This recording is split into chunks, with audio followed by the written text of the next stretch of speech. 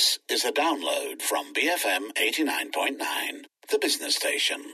Good morning, I'm Shoaib Kuttan. With me, Kusu Chuang and Joyce Gordon. Today, the spotlight is on child marriages. The issue has gained a lot of traction since the public outrage following the marriage or the attempted marriage of a 41-year-old Kelantanese man to an 11-year-old Thai girl. He wanted to take her as his third wife.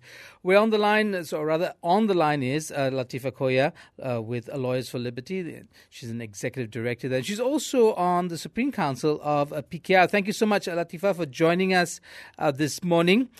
What do you think is to be gained, as it were, from a public condemnation to this, especially in terms of public pressure on the government of the day to actually do something concrete? Well, of course, this is an issue of involving a child, someone who's one of the most vulnerable member of society. And I think many groups have already asked for action to be taken. And apart from hearing that there is so-called ongoing investigation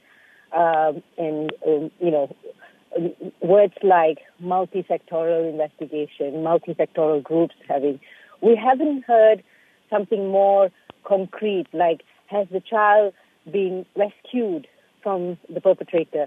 Because this is an issue which is, I think, quite clear across the board that it's not acceptable. So why is there no concrete answer as to whether the child has been taken away from the perpetrator? That seems to be one of the problems that people are concerned about. I hear you, Latifa. So, Deputy Prime Minister of Malaysia, Dato Sri Dr. Wan Azizah has said that, it's not wise to prejudge the issue. This is before all evidence is brought together and the investigation is complete. This is what she's saying. What's your take on this? Well, it's not an issue about prejudging, because there is no question that a child, of an 11-year-old child, has in fact been married to a 41-year-old man. There's no issue of, an alleged incident, as the way she had put it, because this guy has been already fined for, having this marriage done in Thailand. So the question of having a perpetrator, there is a victim, all those evidence are very clear. And he is a self-confessed person who had actually said that he lusted after this girl or loved this girl when she was only 7. So where is the need to, where is the question of prejudging? That the issue or the evidence are there. Now, what do you do? What are the actions that you are doing? And when you say investigation, what kind of investigation into what kind of offense is what we want to hear? Yeah, good questions. I think speaking about the fine, that was 1,800 ringgit. That was just the fine. And so far, that's the news on the consequences he had to face. So what message do you think this sends? And what can we do to protect vulnerable children from being exploited further? Exactly. So the question is this. The fact that he was fined 1,800 does not send any form of message that you're serious about protecting the child. And the facts or the background of the case is the child is coming from a poor family, and in fact, he even promised the parents that he will not do anything to the kid or consummate the marriage until she reaches a certain age. The whole idea of it is very disturbing. So when we investigated and we tried to find out whether this child has been in fact taken away from the man, no such confirmation. And worse still, what we understood and we were made to understand is that this child was taken by the authorities, brought to the hospital to do a check whether anything happened. Now, after having done that, they sent back the child to the man. Now, doesn't that make you wonder, what is the whole purpose of taking the child, to the hospital to check whether a sexual act has been done, and then you send the kid back to the guy, and then what? And ask for him to, his privacy to be respected?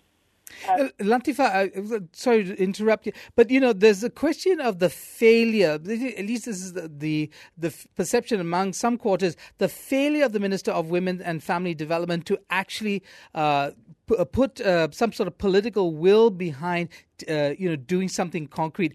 Is this government failing that 11-year-old girl? Is the minister, Dr. Wan Azizah, failing the Malaysian public and the cause of protecting children?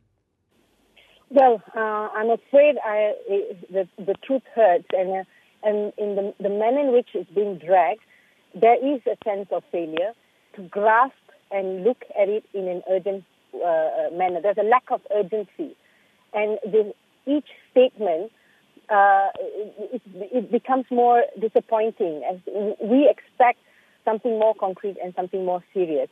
But instead, we get these, waffling type of statement of, be patient and things like that. Because we're talking about a child who needs help. And it's not a situation of, general discrimination and things like that. This is about a child's life, and she is still in the hands of an offender or a sexual offender, if I could put it that way. Well, Latifa, Islamic Affairs Minister Datuk Mujahid Yusof Rawah confirmed yesterday that his department has initiated discussions towards ending child marriages. Your thoughts on this, and how soon do you want to see some development on this? I certainly welcome.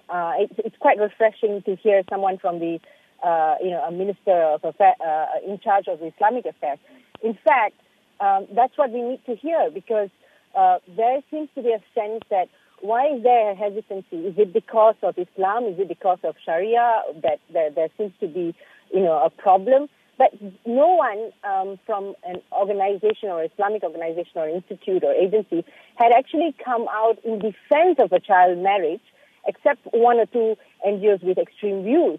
But so when this Minister Mujahid had actually come out to say that we should end child marriage, that is a sign for the Minister of Women's Affairs and Family Development, to come out and say, yes, let's move forward. And if then there is a stopping or there's a reluctance on the part of the organizations who claim that there shouldn't be a ban, then we talk about it and create the need and necessity to move towards banning the marriage.